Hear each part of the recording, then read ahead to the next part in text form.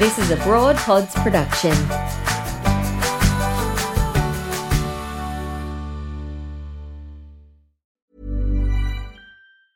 I'm Sandra, and I'm just the professional your small business was looking for. But you didn't hire me because you didn't use LinkedIn Jobs. LinkedIn has professionals you can't find anywhere else, including those who aren't actively looking for a new job, but might be open to the perfect role, like me. In a given month, over 70% of LinkedIn users don't visit other leading job sites. So if you're not looking on LinkedIn, you'll miss out on great candidates like Sandra. Start hiring professionals like a professional. Post your free job on linkedin.com/achieve today.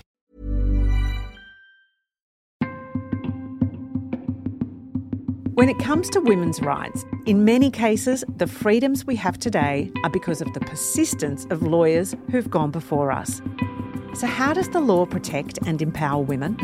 Well, understanding your rights is a good place to start. In this podcast, we go inside landmark cases and the laws that have redesigned society. And we'll hear from strong, smart and experienced lawyers determined to make a difference in the lives of women and girls. I'm Jo Stanley, and this is Lay Down the Law. Lay Down the Law is a collaboration between Broad Radio and Maurice Blackburn Lawyers. Maurice Blackburn Lawyers, experience you can count on. Well, one of the many things I've learned creating this podcast series is that women's impact in the law is profound. Not just because simply by their presence as lawyers, through their determination to take their place at the table or the bar, they are shifting gender imbalance, but because of the human rights causes so often taken up by women. In this series alone, we've learned about reproductive rights, Aboriginal rights, superannuation equality, sexual harassment and workplace safety, reforms all led by women who insisted on fighting for justice. And in this episode of Lay Down the Law, we meet another lawyer who daily represents those seeking justice. Demetra Dubrow is National Head of Medical Negligence at Maurice Blackburn Lawyers. She's been a lawyer for over 20 years, and it is my privilege to make this conversation all about her. Because we all learn from each other's stories and are spurred on by each other's courage. So it's our wish that this conversation might be just the energizer you need to keep going. Demetra, thanks for letting me shine a spotlight on you today. Oh, thanks so much, Jo. You know, for every one of us, as we go about living our purpose today, there was something, however many years ago, a moment, a person, an event, that often was the genesis for what we're doing right now, the reason that we're doing what we're doing. So why law for you? Well, in school I was interested in art and literature, but I also did a subject called legal process, and I still remember my teacher, Mr. De Bernardi, who really brought that subject to life. And also in the late 80s, there was a US series called LA Law. Oh my God, I loved LA Law! I know, there was some pretty powerful legal work being done there, and they did it all in a week in terms of their cases anyway. They resolved them in the week. It started with the Monday morning meeting, and then each lawyer was able to just do some fabulous lawyering while looking very poised. And if only real life legal work was like that. But yeah, when I started studying law, I became very interested in the stories and the people at the centre of the cases that we were studying. And doing a combined arts law degree, I was able to pursue my interest in art, doing honours in visual arts, and also travelling and studying law in Germany too. I do remember, so for me, my interest in, I never studied law, but I always said when I was in primary school and also high school that I was going to be a lawyer, never ever even attempted it. But it started for me with Carson's Law when I was in primary school with Lorraine Bailey, who was so cross all the time, but she seemed to, she represented the underdog beautifully. I love, and we had Ally McBeal. I mean, you know, there are women lawyers that really have inspired, I think, perhaps a whole generation of lawyers. That is true. And there are plenty of successful women in LA law too.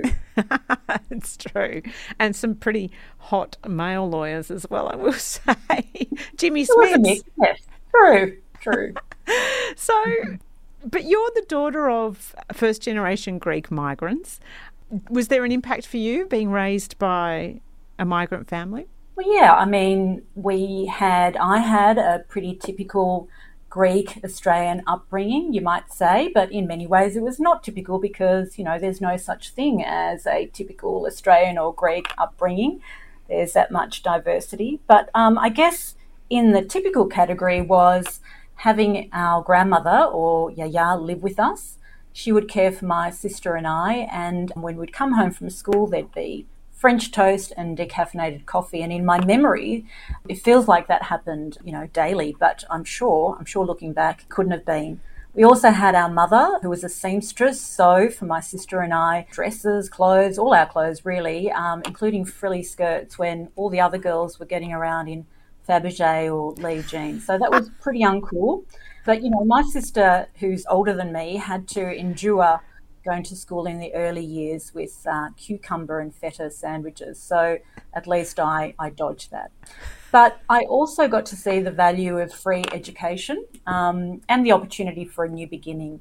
So my dad grew up in a port city in Greece, and so that he could practice his English, he'd go down and talk to travellers and sailors. And he was 17 when he came to Australia, but because of that, he was able to pursue his love of languages and finish high school here and then do university part-time and become a teacher.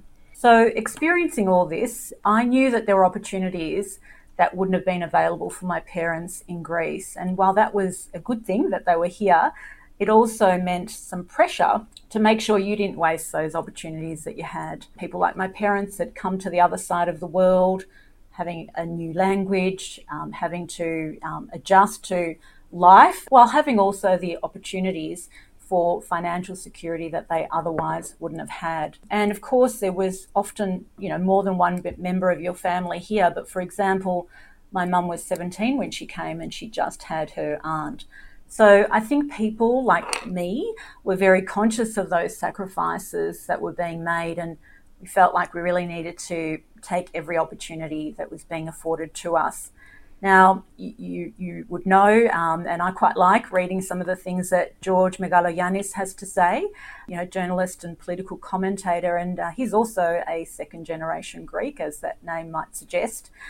He says, you can measure the success of Australia's post-war migration program in terms of small business success and home ownership for the first generation, and educational and professional excellence for the second. The data is telling us consistently that Australian-born children of non-English speaking migrants outperform their peers, and then the third generation returns to the average. And I don't know about outperforming peers, and I don't think that's the case, but I certainly did have that determination to do well academically and to study hard, and I didn't let the nerdiness of that deter me. Do end up working pretty hard at everything, doing as well as you can to try to fit in. And as I say, sometimes that was hard at places like Nunawading High School with big Greek hair in the mix. Which, by the way, your big Greek hair is spectacular and not so big anymore. Is it really? Tamed now. Such is the ageing process. Would you say culturally, that there is more diversity in the law now? And when you began, was it unusual for someone to be of a first generation from migrant family? Oh, well, yes and no. I mean, I think there has been a bit of a mix. Certainly when I arrived at Maurice Blackburn, there were people from non-English speaking backgrounds. But that's certainly, like all areas of diversity, that's certainly improved and changed over time. But yes, I think that there were people in the 80s and the 90s, and including when I arrived at Maurice Blackburn, from non-English speaking backgrounds. But I think it's, it was then more Italian, Greek backgrounds, and now we see other cultures coming through, which is as it should be. We need to see that kind of diversity in our law firms, because our law firms need to reflect the community that we serve, and we very much are committed to that at Maurice Blackburn, and I'm sure at other firms too. You mentioned your Yaya, and I know that it was a very special relationship that you had with her, which is a lovely thing. I think as women and girls to have that, you have your mother, but then to have that next level, that other generation of women inspiring us. What did you learn from your yaya? What strengths have you brought with you? Yeah, well, my yaya was with us throughout our whole childhood. She had no formal education and didn't speak English at all. And of course, that wasn't an uncommon thing for a woman born in the early part of the 20th century in Greece. Also typical for her generation, she was engaged in domestic duties most of the time. And for her, it was only much later in life that she was able to marry. And she married a widower and had, that widower already had 6 children. And they then had 2 children together, including my dad. Unfortunately, my grandfather died when my dad was quite young, but I'm heartened to know that my yaya was happy during that time, and I think happy being part of our lives too. My yaya provided for us. She ran the household beautifully. She did a lot of the cooking. We felt her immense love through those meals, and of course, all that French toast as well. But she was also tough. She sat with the straightest back, and she had an inner strength, and of course, that kind of wisdom that you gain from everyday life and observations. And she'd lived through so much: no schooling, World War, domestic duties, and the hardship and poverty of life in Greece. So my sister and I would go to doctor's appointments with our yaya. We'd help her sign her name, 1 letter at a time, because she hadn't learned to write. And we'd go to the bank with her. We'd interpret for her. Again, it's fairly typical for migrant families and other families. But I do sometimes wonder how undignified she found that, us being there, her teenage granddaughters. And for us, it really made us grow up fast. I also grew up in a faith community, and there were others in our church that I'd be thinking about, how could I help them? How could I cheer up their day? And in the 80s, dried flowers were popular, and I remember making poses for them. And I have no idea whether they liked that or just threw them straight out. But I think my Christian, you might remember some dried flower. Oh my gosh, we were mad for potpourri in the 80s. Pressed or, actual arrangements. Yeah. So I think my Christian faith has also fostered that approach of thinking about others, and that's informed my values, which I do see as social justice values, very much aligned with the work that I do now at Maurice Blackburn and the accountability that our work brings about.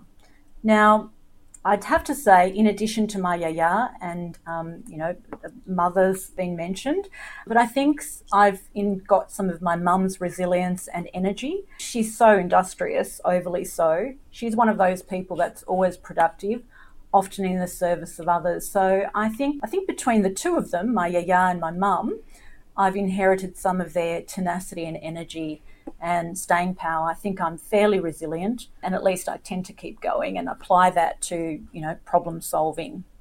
It's such a gift, I think, as a woman to have great female role models, and I've certainly over the years been really grateful that I have seen before me the kinds of behaviours that I've then emulated. Do you think, and we will talk about medical negligence, which is your area of specialty, in a little while, but you say that you go to your yaya's doctor's appointments and you've advocated for her, and now you found yourself advocating for your clients. Is there a link there? Well, maybe, but I think what the experience with my yaya taught me was, yes, it was a straight interpreting role, but it was, it was important to do that well. And I guess in that context, I was able to see how people communicate sometimes with people from non-English speaking backgrounds. And, sometimes it's, they raise their voice as if being heard better is going to help in the understanding, or they dumb things down so much that it lacks meaning in the end. And so I think I've learned from that experience how to communicate with a broad range of people, and in a way that you're not speaking down at them or being condescending in the way you communicate. Mm. So the interesting thing then is moving into law as a woman 20 years ago. I know now we see more female graduates from the law. I know now we're getting many, many more women in senior roles in the law. But did gender impact your journey at all when you started? Well, it's hard to answer that because, I think it's quite subtle. And also, I do think even then, I was entering the law at a time when, a lot of the battles had already been fought and won.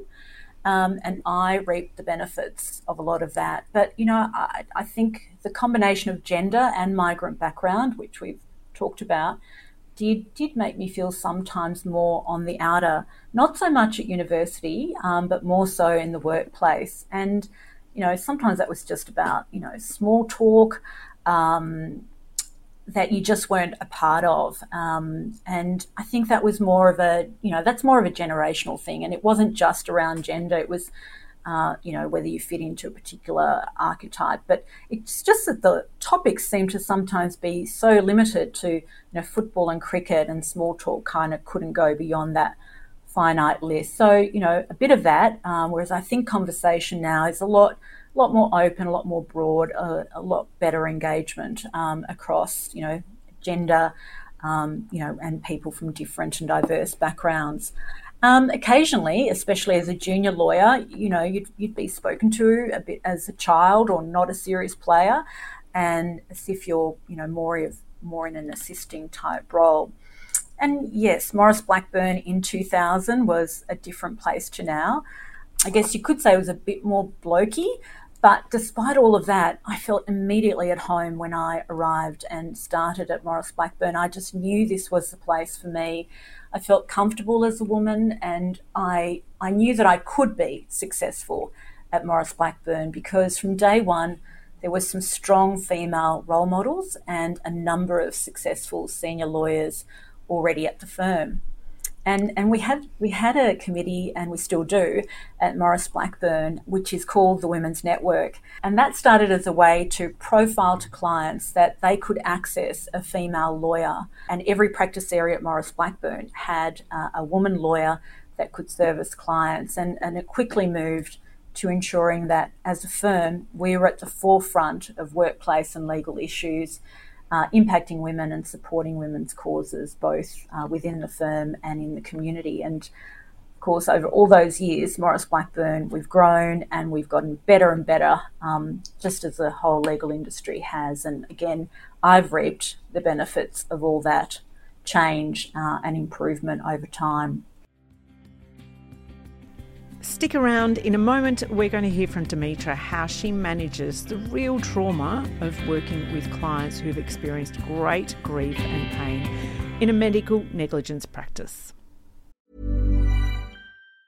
Hey, it's Ryan Reynolds, and I'm here with Keith, co-star of my upcoming film, If, only in theaters May 17th. Do you want to tell people the big news? All right, I'll do it. Sign up now and you'll get unlimited for $15 a month and 6 months of Paramount Plus Essential Plan on us. MintMobile.com/switch. Upfront payment of $45 equivalent to $15 per month. Unlimited over 40 gigabytes per month. Face lower speeds. Videos at 480p. Active Mint customers by 531.24 get 6 months of Paramount Plus Essential Plan. Auto renews after 6 months. Offer ends May 31st, 2024. Separate Paramount Plus registration required. Terms and conditions apply if rated PG. It's so interesting to hear you speak about a cultural shift, certainly within Maurice Blackburn Lawyers, where you've got the structural, the more formal action with your women's network. But then when you talk about small talk as well, those are those informal sort of, the things that really do have an impact in someone's sense of belonging. As now, I hesitate to use the word, but as a senior person in the firm, not to suggest you're old, but having been there for 20 years, are you aware of yourself as a role model for the junior lawyers? Yeah, absolutely. And I think that that's really important, and it's for junior lawyers across the board. And one of the things that I think is important is to be able to convey to junior lawyers that there's really, no one way to get to the end point. And being a junior lawyer is an important opportunity to explore different practice areas and work out what's the best for you. And also just to be real about the challenges that come up in what's often, and it is a stressful profession to be in at times. But in terms of being a role model, I do see that as an important thing. And therefore, when I'm thinking about that, I'm thinking about how I conduct myself, how inclusive I am, the sort of leader I am, the kind of interactions that I have with people. I know that Maurice Blackburn are particularly committed to ensuring that, there's really flexible work arrangements for parents and that there is no detriment to your career should you take time out. But it is one of the things most reported when we talk about women in the law and how they start out and then, they sort of, that mid-level often do leave the industry because they want to have a family. So if there are young women listening to this now thinking, I really love my career trajectory, I want to stay doing this, but I also want to have a family and I can't imagine how I can do that. What's your answer to that? There's just no right or wrong, and I think it's just a matter of starting a family when it's right for you, and your career is something that you can go back to. Now, having said that, it can look very different than the way you left it, definitely. And certainly I think it's real, and I felt it very keenly, that sense of worry that you have about career interruption does fall more heavily on the woman. So, that worry is real, and we've all heard the terrible stories that don't end well, and it's often the woman who suffers. Sometimes, though, that worry that we have is just sometimes our own. It's our own inner voice that makes you worried, and I had that worry. Will I have a role? What will it look like? I'm not contributing while I'm away on parental leave. Will I be relevant when I return? Will I be left behind? And it doesn't necessarily go away when you're back, when you're juggling part-time work and family responsibilities. Over the years, I felt like I'm not doing either job well at all. Whether it's at home and at the school gate, I felt like I just wasn't there enough. And maybe other mothers were more in tune with what was happening at the school and school life. But again, that's sometimes half true, but sometimes a bit of what we tell ourselves. And then I think this is more a reflection on, prior to COVID and prior to working in the flexible way we're working now, but that memory of like having to leave at a certain time. You didn't want to be the person who was picking up your child last at childcare, and there's that lone child sitting there. Yes. It's hard to stop a call, to just dart away, or tell a barrister that you can't meet at 4:30. I'd say it's important to have support networks, which I feel very fortunate to have had. I've had help from my own mother and nannying help, and there was a time when we shared a nanny with another family for a day a week. Your partner being part of the process and part of the arrangements. And my husband is a barrister, so he understands the works that's involved in raising children, etc., or being in legal practice, I should say, while you raise children. I'd also say it's important to have a sense of humour about the things that don't go so well, the things that you don't quite achieve. Like, missing that school notice, now it would be on a portal, yes, rather than a notice being sent home. That's when I just call myself a bit of a derelict parent. And I think it helps to just be able to let the house go a bit too on the tidying and the cooking front. And I think also just having that flexibility around, it's important to have demarcation between work and home life, but sometimes that just is difficult. And nowadays, if I'm working on a weekend afternoon, it might be that there's also a child doing their homework. But, then we're all working together. Yeah. And then finally, remember that children are a great switch off. You need to be completely present when you're with them, and that's terrific. And then, of course, they grow up fast and you're needed less and in very different ways. It's most definitely a situation of, I always say, if the kid turns up to school in the wrong uniform, which has happened for mine, and that is social death to them, but they'll get through it. Yeah, sure. I mean, you don't want to make a habit of it. They are important people in your life. Of course. But think sometimes we're a bit harsh on ourselves, and some of those things are okay, and they'll get through. So. Yeah. You talk about that inner voice, which I think women very much feel keenly. We all have those, the negative self-talk or the inner critic, which can be incredibly loud. But as you say, a lot of people would assume that in your role, in your seniority, that you have just arrived, that you've never battled that kind of perhaps self-doubt or maybe even an imposter syndrome sense. But would that be the case? Have you had those moments yourself?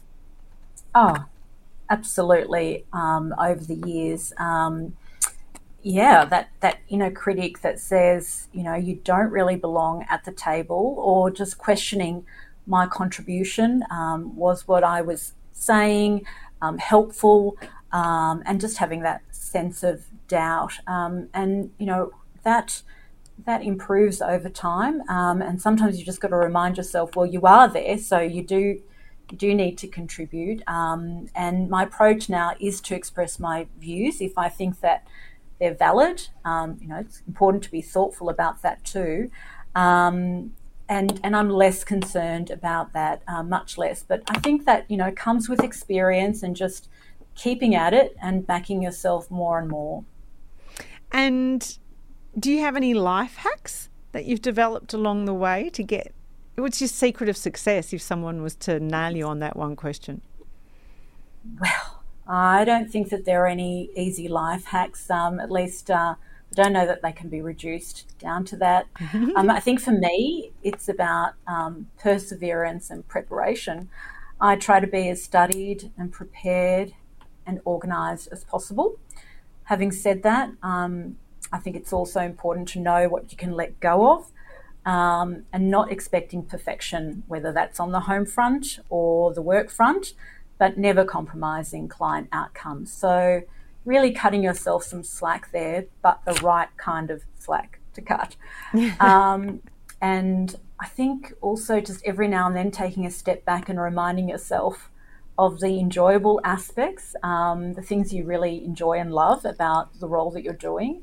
And I do that from time to time because it is a hard job sometimes. And so just reminding yourself about the joyous aspects is important. I think the other thing is to just draw on your resources and make sure you have other people around you with the skills that you need for your team to achieve what they have to achieve. I think also just having that sense of change and refresh. And so while I've been at Maurice Blackburn for a long time and in the same firm, starting as a junior lawyer, becoming a competent lawyer, and then building up other people and developing others, becoming an accredited specialist with the Law Institute, and doing committee work, tort reform work, and now leading the National Medical Negligence and Dust Diseases teams at Maurice Blackburn. I think that helps along the way. And then I have to say, taking breaks and prioritising rest, because if we don't, we don't get the opportunity to be re-energised and come back refreshed. So not really life hacks, but some things that I think are important along the way. You mentioned purpose there, and you are the head of National Medical Negligence at Maurice Blackburn. So I feel like that's the kind of role where you really have a sense of why when you go to work. Yeah, absolutely. I feel like it's a great privilege to do the work that I do, that we do. And that's because of the outcomes that we can be a part of. We can assist someone in finding out what happened to them. If there is something that has happened that shouldn't have happened, to be part of the solution, to right that wrong, to pursue a claim if that's the appropriate avenue for the person. The outcomes that we achieve, the compensation outcomes we achieve, can really be, quite life-changing for some people. So there's nothing quite like that. And then the other part of it is knowing that while we work on one case at a time, there are learnings and healthcare improvements that sometimes come about from the cases that we do. I imagine also in that process, you're hearing and representing the stories of people who have experienced enormous pain and enormous grief, a great trauma for them. How do you process that? How do you manage that very experience? Yeah, sometimes that's really incredibly hard to hear what our clients have been through or to read about it in the medical records. And it's so incredibly relatable because this could happen to any of us. It can be really confronting, and sometimes I'm so affected that I think if I was anywhere else, I'd probably, there'd probably be tears. But I don't let that happen with my clients in that moment. But I do let them know that from one person to another, I've heard them and I'm impacted and moved. So do you think, from an outsider, I would say what you just described, to be able to do that for your client and to be present, to hold space for them, makes you a fairly unique person. Would you say you have unique qualities that allow you to do your job? No, I don't think so. I'm often thinking about the fact that there are a lot of people who in their profession have to deal with really confronting things. I always think about first responders and what they need to do in that moment. So I'm conscious that I'm hearing things secondhand. I haven't gone through this, but I so feel empathy for the person in terms of what they're going through. And I think about, I think about what would it be like if that happened in my family or to my child, and that's about being human and having a human response to things. But then it's about, I've got a job to do and I need to do it well. I need to see whether there is a claim here for this person, whether legal representation in a claim is what's going to be of assistance to that person or not. So I've got to get on with that job and investigate it for them and give them that dignity of letting them know what their rights are and what their legal entitlements might be. So it's about being proactive. So as we talk with you, Dimitra, 20 years into your career, what are you most proud of? Really helping right wrongs and having that privilege to journey with our clients in what is clearly one of the most difficult periods of their life, that sense of trust that people put in us, and really remaining true to myself and my values throughout that time. And I think my yaya would have been proud of that too. Oh, that's very lovely. I'm sure that she would be proud of you.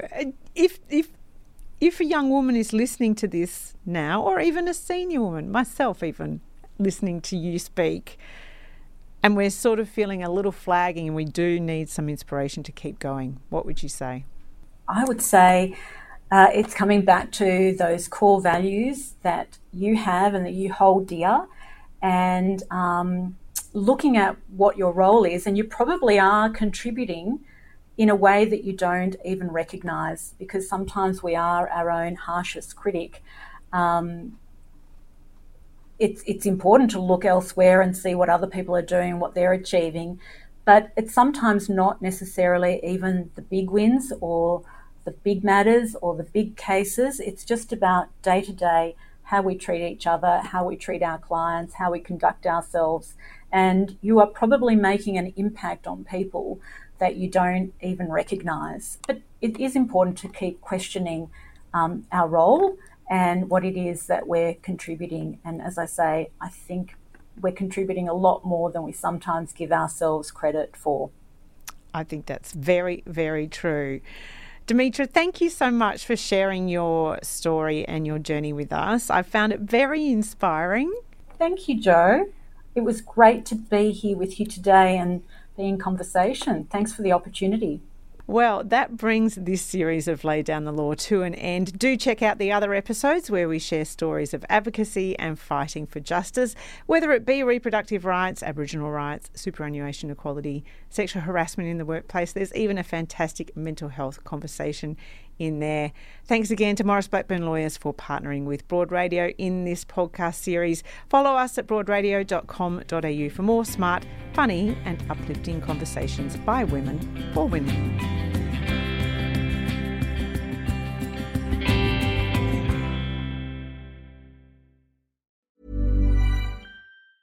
Hi, I'm Daniel, founder of Pretty Litter. Did you know cats tend to hide symptoms of sickness and pain? I learned this the hard way after losing my cat, Gingy. So I created Pretty Litter, a health monitoring litter that helps detect early signs of illness by changing colors, saving you money and potentially your cat's life. Pretty Litter is veterinarian developed, and it's the easiest way to keep tabs on your fur baby's health right at home. Go to prettylitter.com and use code ACAST for 20% off your first order and a free cat toy. Terms and conditions apply. See site for details.